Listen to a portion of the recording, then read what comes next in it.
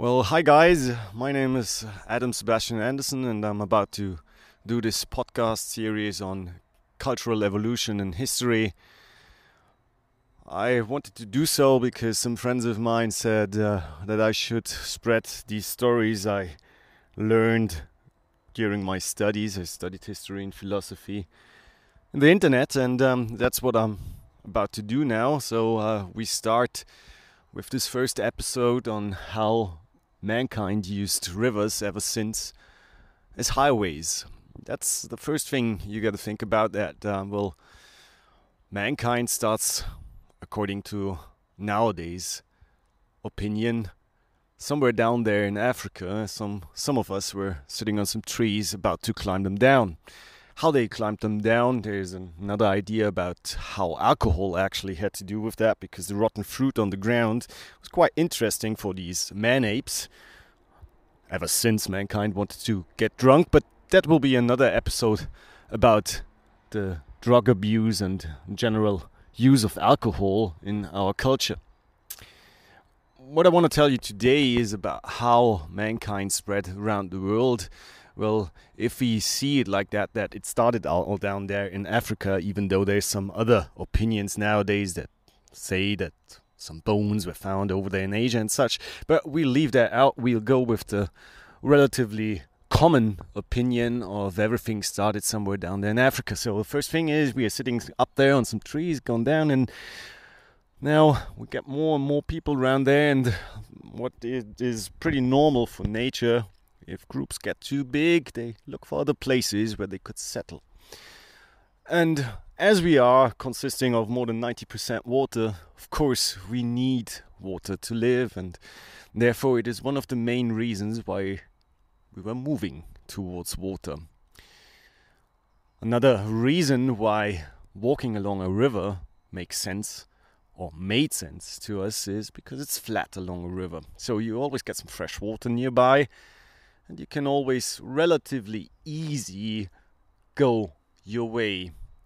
So the first thing mankind would do is run up along the River Nile to reach the Mediterranean Sea, of course, and along the Mediterranean Sea they would walk along these shores till they reached the Arabic Peninsula. On the Arabic Peninsula, and a little further north even, the region which is nowadays Turkey, the first settlements can be found, or were found, by archaeologists in the past 200 years. And that's where, of course, Mesopotamia with its two river systems were a very good place to settle for us in the first place. From there, around the Black Sea, they walked to come and encounter the river Danube, where along its delta they were running towards the north. If you say already, well, there's some stones to be found way more north, like Stonehenge, or even some other obelisks around there in Europe. Wherever you would go to, you gotta see that these guys were running once along that river, which is the main entrance into Europe. Well, later on in the medieval times, you'd find that the most important crossings as well, the most important cities. Crossings, by crossings they say, well, river crossings, confluence of rivers, where the cities would settle to reach different directions and all over the world. Merchants moving along these rivers as well, bringing their goods from city to city, from river to river. And that's very good if you look for a map of Europe. Especially in Europe you can see that good, but as well, of course, in Asia, where as well some were not following the Black Sea up towards the north to the Danube, but were moving east along the shores of the sea to reach India, and further on reach then even Australia. It's depending on which time you're looking at that you see that there would be land bridges leading you all the way down to Australia. That's also why, or where we can see when different cultures developed in different grades of, migration towards either east, west, north, or even south, we'll find this cradle of mankind, of course, more or less in the center of Africa. So even down south, that happens later. From that process of walking along rivers and really starting to settle, it is of course a long way to go. And in different episodes, I like to talk about how man started to domesticate cattle. At the beginning, it was not even animals big as cattle. It was like, goats. At the very beginning, of course, and we had some dogs coming already along from the wolf, which we domesticated, and that's about what this whole podcast will be about, to reach finally, of course, then our expansion of mankind to the moon, or what happened in the late 20th century, and how this all came from that moment when we started to climb down some trees. Looking for this region where we walked along, we have to see that when the first settling took place and the first domestication, especially of course of starting as well agricultural domestication of plants like wheat. At the beginning it was more not even wheat, but let's just go with wheat. It's easy enough. We started to grow some grasses around, rye and such as well. Not even comparable to what we make nowadays bread from. But when we started to do so, we had to as well build an individual hierarchy within these little communities. These communities consisted of different members with different, tasks, of course, and only because of that we started to grow agricultural goods, we could actually store enough to start as well a cultural development in the sense of, religion, or even later on then, of course, scripture, art,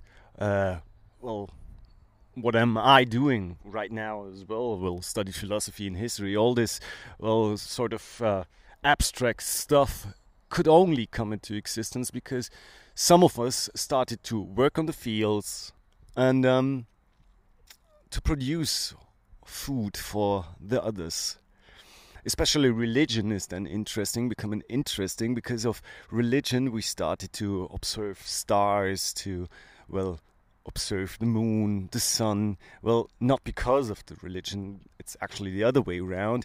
We tried to find some certain patterns within the nature around us, and these patterns were then subordinated to our gods. This development of religion, gods, and a calendar coming from the first, so to say, gods we started to praise, like sun, moon, or volcanoes, or mountains, probably. All of these we started to praise, we started to worship, because they were having quite a huge impact, not just on us, but of course as well on our harvest. And that's the important part about it, to understand where these religious thoughts are coming from. We needed somebody to understand why the sun is going up every now and then, every day, of course, and why we have the moon in full and only half, and sometimes even there's no moon. We need to understand that, and therefore we had to come up with something like, science. It was not quite science back then, it was, priests telling us how the world would work. And that's also something one has to understand for looking at cultural evolution, that mankind basically starts off with a huge question mark all the time, and they're trying to find out answers. And the easiest way to get an answer is to just look around, and what you see is what you get. So if the sun obviously is in summer hotter and it is more green outside, then most likely there is some sort of, well, coherence between the sun and summer and winter. The longer the sun would shine, the more green, the better for us to harvest. The less it shines, the more cold, freezing, and nothing to eat. If you could read that is a huge advantage, because you could start to, well, store food for these times where otherwise you would starve. And that's then the first huge step mankind had to take when they started to go away from just hunting and collecting stuff around, but also trying to, well, setting up fields and even growing food to pass through the winters. But in the end, that comes along with one master who could explain to the others when the right time would be to plant these seeds and to start the agricultural production. Like I said, it's a calendar. But at the end, you would find especially this using of a calendar as the first step towards a culture developing a religion on the basics of how the world goes around. It gets more and more abstract, because then there is different plants we will grow, different, well, tribes which need to be watched out for. They might be aggressive or friendly whatsoever, and mankind started to even develop gods for this, for the basic start of this culture. We need to see that mankind starts to develop gods for different natural effects. I already mentioned there might even be a volcano or something to be worshipped. And that is easy to explain, because that volcano might explode. One time that happens, you can't explain why. Must be Godish. That's it for today. Next time I hope I can continue with some other ideas and theories about, well, cultural evolution. Thanks for the time. See you next time.